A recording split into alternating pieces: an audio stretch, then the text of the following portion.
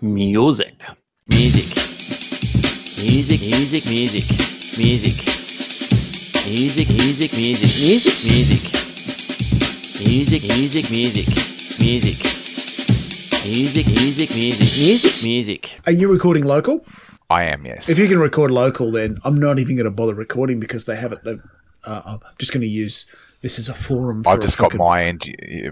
Yeah. And I've got end. That's all you need. And I've got my recording of you, and I'll use that to map back to the back to that, and then I'll put your lovely clean words up against my kind of muffled recording of you, like through a blanket and along a malfunctioning fucking wire line. It is a crappy headset microphone that I've had for a while. I'm not as cool as you guys. I do have an SM58, but it's currently being used. Dude, I'm using a Yeti that I bought in December 2014. Man, they're pretty good, those Yetis. They're still it all has to do with voice. Since I have a wireless mic that I take to gigs. That if I need to do, like, someone just needs to MC or talk, or if you have a drunk punter, it's good enough to do that. I wouldn't sing. Yeah, pretty much. And it was only $100 too. So if someone mic drops or something stupid like whoever invented mic drop should be fucking shot. But yeah, if they drop a microphone and break it, it's only $100 as opposed to $600, which is always so good when someone drops a $600 microphone. Yes, I actually saw a DJ once where the drunk groomsman or something mic dropped one of his very expensive microphones, and the DJ came from behind and punched him in the head, and everybody's like, "Oh, what a fucking asshole!" And I'm like, "No, I would have punched him." I'm on his side. Your special day does not mean that you can ruin someone's fucking job just because you got pissed at somebody else's party. Yeah. So the chief drunk, and then. Yes, just because you had a big day on the fucking rantan doesn't mean you get to break someone's kit. You dreadful little man. Yeah, I was actually looking for some music, and I did, but I couldn't. I was maybe thinking that the new Metallica album might be out, and we could sort of shit can that because it's going to be shit. It's going to be shit. I think we should shit can all the albums that are going to be terrible this year without recording them, without actually having to fucking listen to them. I think that's probably a good call. Well, we did that thankfully with the Red Hot Chili Peppers. I just gave you the 2-second version of It's Awful. And I did love all of the your microphone's fucked again, by the way. That was like, oh, is it? I did love all of the press that came out at the time when they were out here touring. It was like, oh, fans really don't like they don't play any of the old stuff.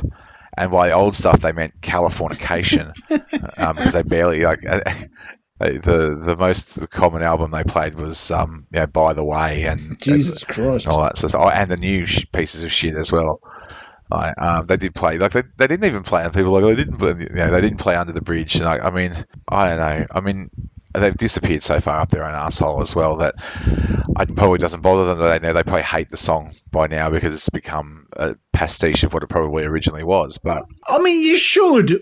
32 years in, you should be like, I'm sick of. I think I'd like to do something else now. But you're being paid to do that. If you don't like turning up to work after 32 years in, retire. Look, I said this to someone the other day on a boat because they said, after I was having a set break, and they said, that song that someone requested you to play. I said, I'm just going to have a listen to it, and I'll see how I go. And he said, yeah, don't play that. He said, you don't need to play that. And I went, look, I said, I'm sort of past the point now where, I used to be all snobby about it, but I said I get more enjoyment out of seeing someone else be happy by me playing a song, even if it's something I don't particularly enjoy, than stoking my own art house, musical sensibilities or something like that. It's not about me, and that's fine. I think I'm quite comfortable there. I'm a service provider. I provide good vibes. That's really what you're here for. And look, it was a bunch of 70-year-old caravanners who I, for the first time ever and probably never again, sang Living Next Door to Alice. Yeah. And amazingly enough, they all stood up in unison at 70 years old and yelled, "Who the fuck is Alice?" right back at me. And I went, well, God damn it, there you go. You just never know. Well, that must have come from somewhere. It must have been like the "Am I ever going to see your face again" thing. That had to that's what I actually said to them. I literally said that to them. I said, it's almost like I said, "Am I ever going to see your face again?" And then they yelled it back. And they said, "Oh, I play that too." I said, "I have a piano in front of me. Yes, yes. I can play like a sad Tori Amos style version of it, but I'm not sure I can do." Dun, dun, dun, dun, dun, dun, dun, dun, dun, dun, dun.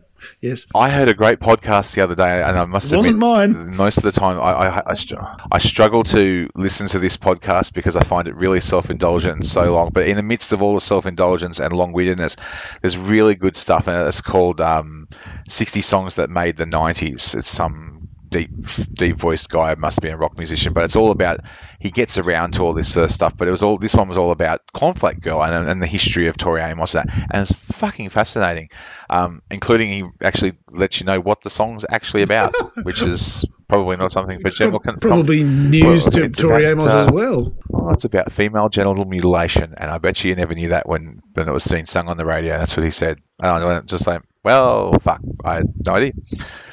No idea. Well, if you want your message to come across, you should probably explain it in a much more fucking clear way than banging on about Cornflake Girls. It got played on a lot of radio stations, though. As he said, if you ever want your message to get out there on the radio, this is probably how you do it. But anyway, enough about Tori. A message, not the message. No, someone's got a shit cover, like they're sampling from that too in some awful fucking song. I just wish there was, I listen, because I'm sort of listen to commercial radio. Well, somebody has to. It's the best thing that's around. You might be the last one. Well, that's right. But I just find the lack of originality in, from everything from, and everybody's wetting themselves over that fucking Beyonce album, and it's just boring. It's like I could almost hear a yawn. The last year's one, Renaissance, that was really generic. It's like I hear a yawning into the microphone. Like it's just like like phoned in, but because it's Beyonce, it's just amazing. And like all this, and all the same people wetting themselves over fucking Post Malone supporting the Red Hot Chili Peppers. Like, he's so amazing. Nah. No, the Kendrick album got all that kind of fucking love as well, particularly from like the Guardian writers who put like that Beyonce and that Kendrick 1 and 2 in their albums of the year, and it was like, who are you? Who is this for? Who are you putting this here for? Because it's not based on what's on the record. This is not interesting. This is not breaking any fucking paradigms. This is not pushing the art forward in any way. It is purely celebrity that makes you put these albums in these places. That, and they know it'll get clicked. Because if Joe Bloggs and Karen from down the shops, respectively recorded these albums, you would not give them your fucking time of day because they're generic bullshit. It's just so incredibly transparent, and you should be better than that if you're a major media organisation. I think that's why that Bob Dylan album last year resonated. It's not my kind of album. It's not the sort of thing that I would sit down and listen to. No, it's good for one thing, and you don't like good music. Although I find myself sometimes at driving home and I just go, yeah, fuck it, let's just put that on, because it's just great. Like, it's just unlike anything, and even other stuff like the alien weaponry stuff, which is an assault on the senses, and it's not, I like decent heavy music, but it's different. It's got something about it, and maybe it's the sort of cultural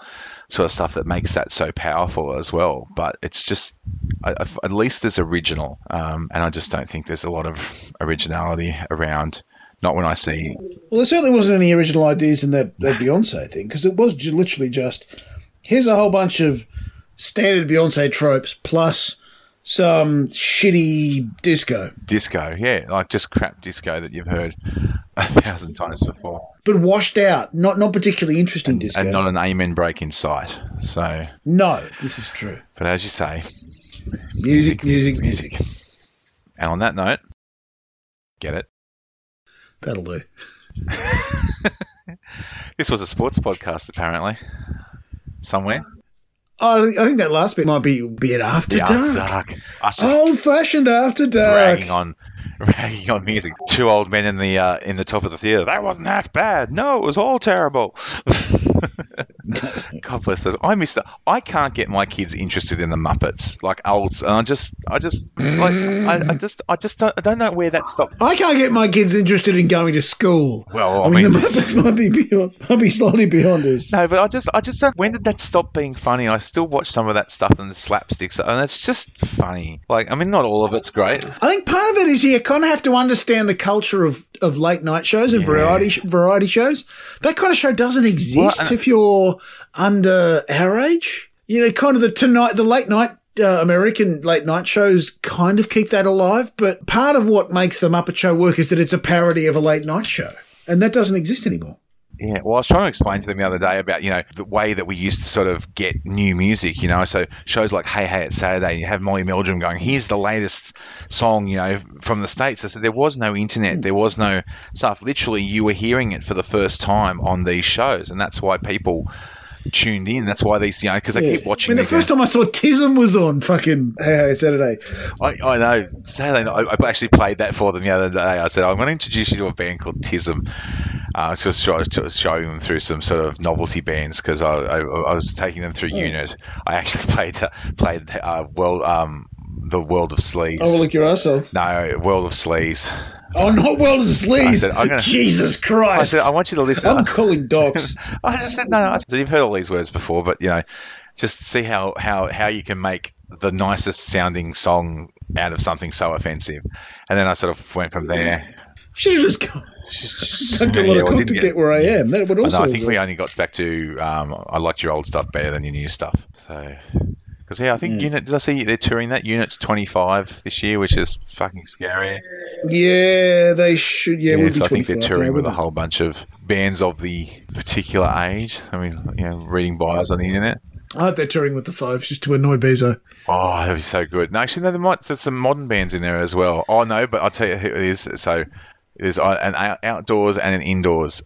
And so there is Glitterous, Scream Feeder, Butterfingers, Models, Custard, of course. Custard are there. DZ Death Race. Models as in like the band from the fucking 80s? Well, that's what I'm wondering. They've got... No, I think that's... Out of mind, out of sight, can't get my body tight. It is the old... James Valentine on saxophone kind of the Models? I don't... No, but it's definitely, it is the Models, the original Out of Mind, Out of Sight. Oh, there you go. And then in indoors, you have Soy Division, Cheap Date, Platonic Sex, The Stress of Leisure, Mitch Pleased, Flanger Pennies, Cable Ties, and of course, and none of whom I've heard, but I'm sure they're all just leading up to the Resin Dogs. Cable Ties I've heard of. They're kind of a feminist post-punk band from Melbourne. Right, and then it finishes with the Resin Dogs, who actually, Yeah, it felt a bit Brisbane-y. Yes, very Brisbane, I think. But I think I sent it to Vizo, but he's otherwise occupied on that date. When is it? Saturday, tomorrow. There you go. That's why he's otherwise occupied, because he's down here. But yeah, that'd still be fun. I don't know. But you look at that day, that sort of time of Tism and... Yes, I guess the Foves and all that sort of stuff. But even earlier, I was just trying to show them, when Australia, because there wasn't this influx of overseas music kind of cluttering Spotify, and there was Australian music was easy to get hold of. It attracted more attention. So you had, even you look in the pop spaces, you had your Jenny Morrises and all these sort of Australian, New Zealand songstress after all, Jenny Morris. Jenny Morris, along with all the good New Zealand. Bigger here than she ever was over there. The thing I always bring it back to is that what a sea change it was when Triple J came to our region. Absolutely. Because growing up in the country, it was like you had the commercial radio stations and you had... That's it. And ABC. Yeah, that's it. Literally nothing else. And then Triple J came in. It was like... what was that movie with fucking Tobey Maguire where everything was in black and white and then suddenly things started being in colour? Was it Pleasantville or something? It was a bit like that, where suddenly shit... There was like a whole new spectrum of a whole new color palette of music that you just weren't getting exposed to, and you had no way of being exposed to it. Maybe if you stayed up super late and listened to the weird stuff that was on Rage at like 2 a.m, but it was just very different. Yeah, it's just a different sort of time. I look at some sort of... And now Triple J is just fucking bad hip-hop and yacht rock. But even worse, and I was sort of thinking about this because I did twitch over the Triple J the other day, and they're saying, they're losing their listenership, like the people are going away from them. And I thought, but have you listened to Triple J? And, at least if you look at the people who are on Triple J, and this is, back in my day, everything was great. But these people are still professional broadcasters. Whereas now I just feel like I'm listening to like Yobbo and Dave who just rocked up. And so that was, it's like community radio. Like there's not a lot of actual radio polish. No, it's just, it feels very No, that's why they keep Kingsmill on. I can't understand why Kingsmill still pulls a salary for those people. But maybe because he can talk into a microphone without, vomiting down the front of his shirt. They're just getting who's funny. They're just getting like, open mic comedians. But they're not even funny. Yeah. Like, it's just like, and here's the latest. I just listened to this, and it just really moved me, I don't give a fuck. Play the music. And I'm sure that probably appeals to a certain demographic. The kids don't care about radio art, man. Kids don't care about the great fucking mic skills that you and I bring to this podcast. But maybe that's what's missing is actually decent broadcasting. And I mean, it's not just fucking radio. I mean, we've long lamented the fact that this has perverted all sorts of media. Like, a sports commentary is littered with people who aren't broadcasters. They're just fucking players. Just, Why do we assume that they can talk? But at least they know what they're talking about. What does a fucking open mic comedian know about music? Yeah, I guess. Although, I'd argue that probably Triple J's best breakfast days had Will Anderson and Adam Spencer, who just... Yeah, but they weren't open mic comedians. They were successful. Yeah, no, that's right. All right. This was the Balls podcast and or Tripping Balls. I don't know which part of the show this is going on, but we'll figure that out later. Have fun with the edit. Send me your audio, and we'll scramble something together from this across the weekend. It's on its way to you directly. Ta. All right, I'll catch you. All right, catch you later. All right, cheers.